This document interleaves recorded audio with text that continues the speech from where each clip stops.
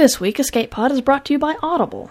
If you enjoyed today's podcast, you can get Lavi Tidhar's An Occupation of Angels for free if you go to audiblepodcast.com/escapepod and try out your free trial. Audible has over 100,000 titles to choose from in every genre, including over 1,000 science fiction fantasy titles. So either go for An Occupation of Angels or check out one of their many other thousands of titles at audiblepodcast.com/escapepod.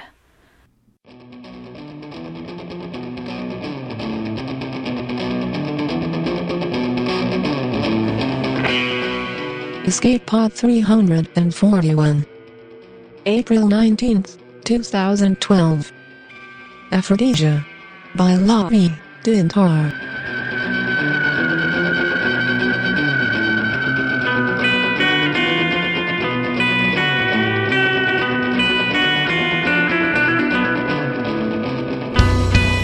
Hello and welcome to Escape Pod, your weekly science fiction podcast. I'm Norm Sherman. Oh, the pain of unrequited love. This week's story is about barriers, the physical and decidedly non-physical. Ever been in love with something unattainable? Was it because it was unattainable? Was it a woman with bacon hair? Because that doesn't count. It's awesome, but it doesn't count. Not real. You never know what you want until someone says you can't have it. And that brings us to this week's story, Aphrodisia by Lavi Tidhar. Lavi grew up in Israel and currently lives in London. He's the winner of the 2003 Clark Bradbury Prize, was the editor of Michael Marshall Smith, The Annotated Bibliography, and the anthology A Dick and Jane Primer for Adults. His stories appear in sci fiction, Cheezine, Postscripts, Infinity Plus, The Book of Dark Wisdom, Fantasy Magazine, and many others. Aphrodisia first appeared in Strange Horizons back in 2010.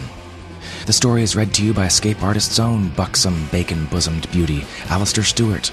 So get ready, we've got dinner reservations for two in no space, and it's story time. Aphrodisia by Lavi Tidhar. It began, in a way, with the midget hunchback tuk-tuk driver. It was a night in the cool season. The stars shone like cold, hard, semi-precious stones overhead. Shadows moved across the face of the moon. The beer place was emptying. Banwarnak, where fat mosquitoes buzzed lazily across neon-lit faces. Tie-pop playing too loudly, cigarette smoke rising the remnants of ghosts, straining to escape Earth's atmosphere. In the sky, flying lanterns looked like tracer bullets, like fireflies. The midget hunchback tuk-tuk driver said, "Where are you going?" mainlining street speed and ancient wisdom. Tone, "Where are you going?" The driver sat on the elevated throne of his vehicle and contemplated the question as if his life depended on it. "Over there," he said, gesturing. Then, grudgingly, "Not far, but it was far enough for us." Tone and Bejesus and me made three. Tone with the half-mech body, all spray-painted metal chest and arms, Victorian-style goggles hiding his eyes, a scarf in the colours of a vanished football team around his neck. It was cold. It was earth cold. Not real. There was no dial you could turn to make it go away. Bejesus not speaking, a fragile, low-gravity body writhing with nervous energy despite the unaccustomed weight. Bejesus in love with this planet Earth, a long way away from his rock home in space. Tone, in asteroid pigeon, "You me go look at him, old girl." "No girls," I said. Tone smirked. Bejesus danced on the spot, nervous, excited. It was hard to tell. Tone said, "Boy, girl, all same." Bejesus to the driver, "I dig your body work, man." Tone shaking his head, "Damn ignorant rockworm," he said, but with affection. The hunchback midget tuk-tuk driver grinned, said, "You come with me, no pay. Free tuk-tuk." "Best offer we're gonna get," Tone said, and I nodded. Bejesus passed me a pill. I dry swallowed. The floating lantern seemed larger then, like warm eyes blinking high above. "Let's go," I said. My heart was beating too fast, hungry and horny and a long way from home. "Let's go," I said. My heart was beating too fast. "Hungry and horny and a long way from home," Tone said, a bad poet in half-mech armour. We went. Piled at the back of a solar-powered tuk-tuk at night, Aphrodisia tunes blaring out, burning my careful composure. Aphrodisia, the upload deity, queen of no space. Aphrodisia who loved me and fucked me and sang to me and left me. Left everything and everyone behind, and she was everywhere now. Goddess bitch, and I cried, and the tears were multicoloured in rust and acid rain. But Jesus, the technical junkie, wrapping his arms around me, and even Tone patted me on the back. There, awkwardly. I shrugged them off. Nest brothers, we shared a hub in Tongyung City years before. The asteroid worm, the orbital half-mech, and me shared food and drugs and sex and minds. But we were younger then, on Mars. Earth is different to anything you can imagine. Picture a globe, a blue-green world, more base-level humans than anywhere else in the world. There are no protocols. Everything's unchecked, with no controls. Even the weather doesn't obey a simple command. It's a strange place, a big place. They still do things the old way on Earth. Turn that shit off. Tone, bass voice rumbling like distant thunder, the tuk-tuk driver turning, sickly grin in place around a cigarette. Aphrodisia #1. My friend don't like it. Hunchback shoulders shrug. Fuck you as clear as any network broadcast. Aphrodisia singing of love and sweat and blood and rain. The pure clean rain of Polyport on distant Titan. Aphrodisia, can you hear me? My voice small and lost, the artificial wind cold on my exposed skin. Bejesus waving tentacles and munching on a speed squid slice, suckers opening and closing in time with the tune. Aphrodisia singing, I loved you and I left you, and now I no longer know what name you cried in the dark. Your name, I say, or I try to. Tone pats me on the back again. There. The tuk-tuk shoots forward, a blur of music and rushing lights. So many people out in these undomed streets. The shadows of the giant spiders moving high above, across their moon. Music and lights and people calling out greetings. The tuk-tuk halts with a smooth, silent swerve, and the midget hunchback tuk-tuk driver says, We there? Me like, Tone says, a half-mech of simple tastes and means. But Jesus' tentacles wave in ecstasy. He too approves. And me. Before Aphrodisia, I was base level 2, more or less. Looking in a mirror, which I try very hard not to do anymore, I am a tall, pale, willowy figure, lunar-born, not the small, pathetic Earth one, home to spiders, but the majestic ones of Jupiter, the Galilean moons with a view of the rings. There are holes punctured through my arms and legs, my chest and thighs. Sockets. Even my sex had been removed to make another interface available. Unplugged, I feel an alien, alone, afraid. Plugged into a conch in the no-gravity of space, I'd become the hub, the nucleus, the focal point of convergence. I'd become an intersection of data streams, my fleshbot existence erased as irrelevant. I'd become pure data, without physicality. The only place where I can meet her still. But they took me off the cables and they barred me from that pure wide ocean, and when I cried and fought and tried to kill, they restrained me. And they pumped me with drugs and they plugged all my sockets to stop me from ever going back. I scratched, and I bit, and I tried to chew my own flesh off, but they were too strong. They were concerned for me, and they left me in rehab until the worst of it was over. But it is never over. And as we got off that tuk-tuk on Earth, Vientiane, that city reaching for the stars and failing, there in the Mekong Valley I felt the shakes coming on, and I bit my lips until I drew blood, which was enough. It simply was not enough. Not while Aphrodisia was singing all around me, singing, You will never know what it is like to be everywhere. everywhere at once, and suddenly Bejesus was wrapping tentacles around me again, and the tuk-tuk driver's grin dropped to the pavement, and Tone boomed out an asteroid pigeon. Let go, buy Yumi Patty now. Let it go, let's party now.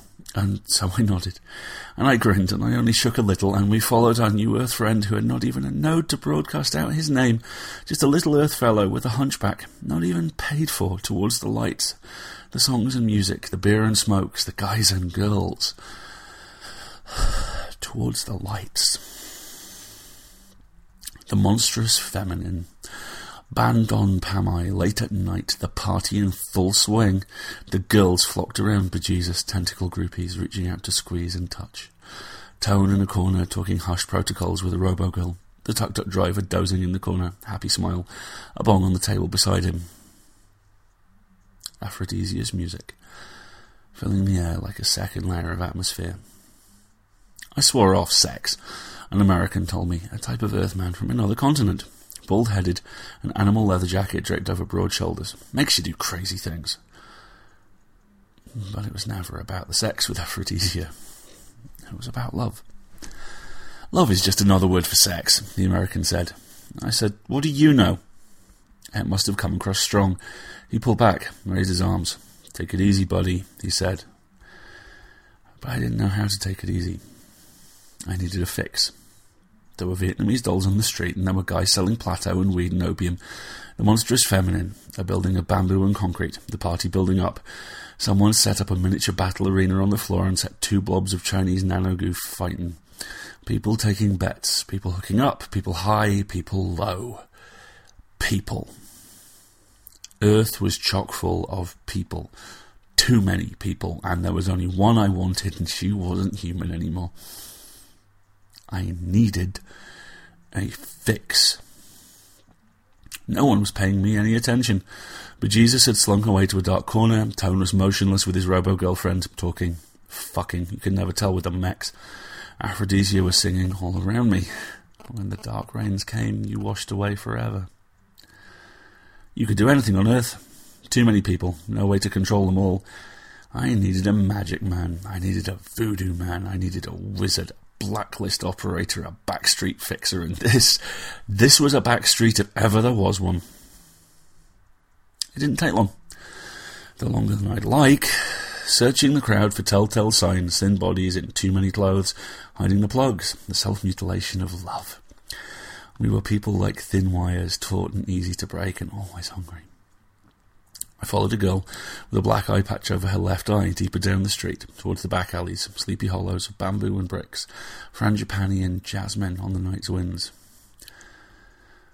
The one-way ticket looked like a gamer's zone from the outside, dripping neon light and the sounds of explosions, guns going full blast, zombie kids inside strapped into warrior gear, a faraway look in their deadened eyes, but this was just a front. Deeper into the shop and through an unmarked door, no one tried to stop me. I saw the girl remove her eye patch. Nothing below but a gaping hole. Masses of writhing cables bursting out of a white-painted wall. She took the end of a thick cable and she rammed it into her eye, and she was still. I needed it bad. It was quiet here, it was too quiet, and I could still hear Aphrodisia singing. She always sang to me, for me. I had that at least even when she took everything else. A Jack put up his hand, politely. Mister, you want in? I said, I want in. He nodded sadly. You have socket. I took off my coat. Underneath it, I was, of course, naked. My socket-riddled body perforated with holes. He cast a critical eye. All blocked, he said, the same sad voice. I said, give me a knife. I scraped out goo and blood and bones and opened up 1, 2, 3. He stopped me, said, enough. The bandwidth's not good too much. 2 is plenty. I scowled, but let him lead me by the hand. Cables sprouting from the wall. Direct access, pure shit. Not like nodes on the edge of vision. He selected 2 and I rammed them in and I screamed. They call the first spray Sit Blong data, in the same way the ocean spray is called Sit Blong Salwater, the shit of the sea. And it was beautiful shit. It hit me in waves, hovering closer to the nexus, rushing through. The rush took me, lifted me, shot me forwards. Her voice in the distance, murmuring words. She was everywhere. 100,000 fragments of Aphrodisia. She was on Jettisoned, and she was in Polyport. She was in Tonyung. She was in the lonely longhouses of the asteroid belt, and she was on Luna, and she was on Earth, and she was everywhere in between. How many of them are there? No one knows. They're not like others. Those alien digital intelligences St. Cohen bred so long ago in his breeding grounds. They are not like Vietnamese dolls with a rudimentary expert system built into an android body, and they are not like Dragon, who is a mix of both. They were human once. Now they weren't. They were floating in the no space of everywhere.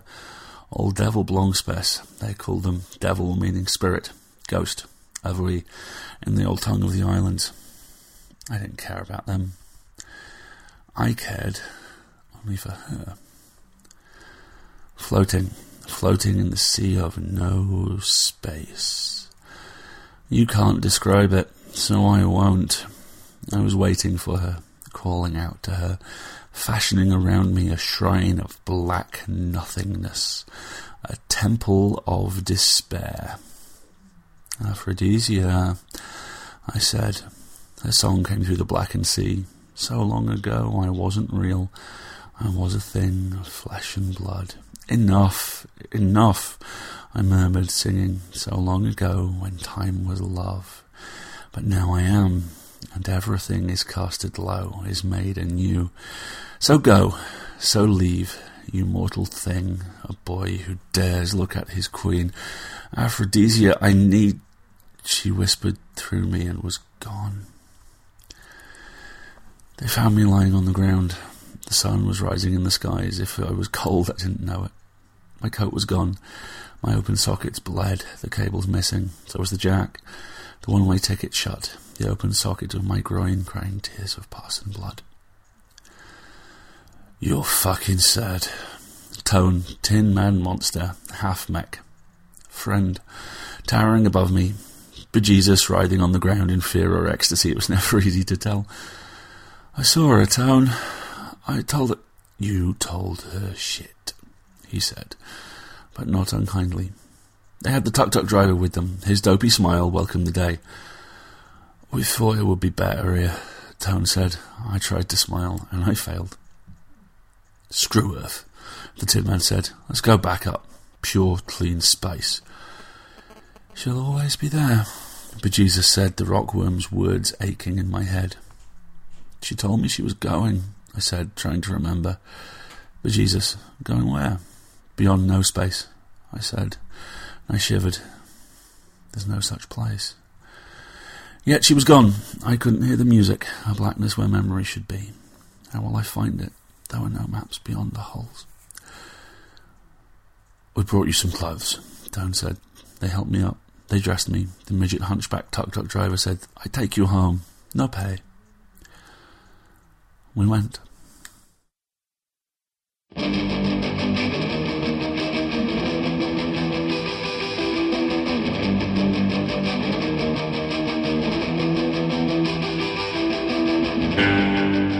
And that was our story.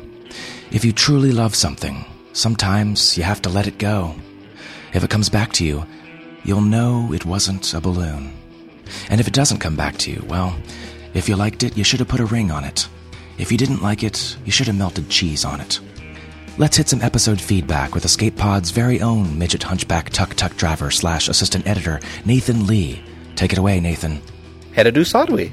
Assistant Editor Nathan here, speaking to you from my secret outpost in the belly of a giant spacefaring whale. We're going to look at the feedback for episode 335, The Waterman, by Ursula Flug. The surreal story of an odd artist in an odd city and the odd man who brings her water. Waterman met with a mixed response, ranging from Electric Paladin, who wrote, I loved this story. It was deeply strange, strangely beautiful, and inexplicably weird. I can't claim to understand it, but basically everything about it was neat.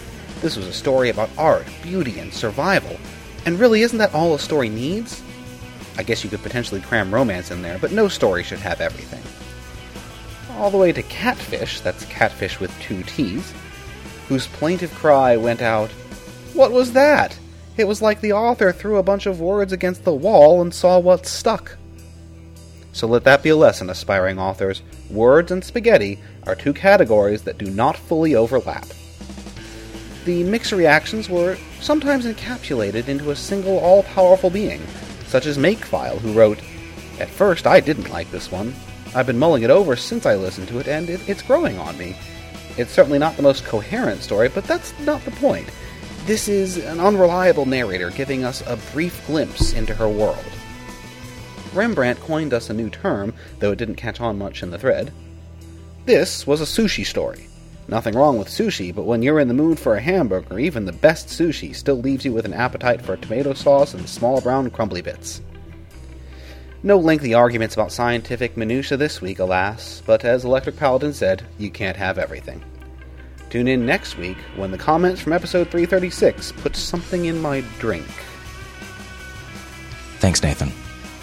So, that's our show, folks.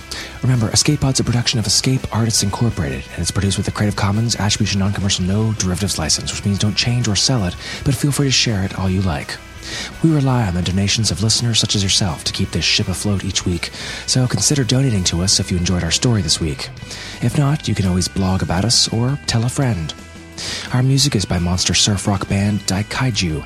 Check them out at daikaiju.org.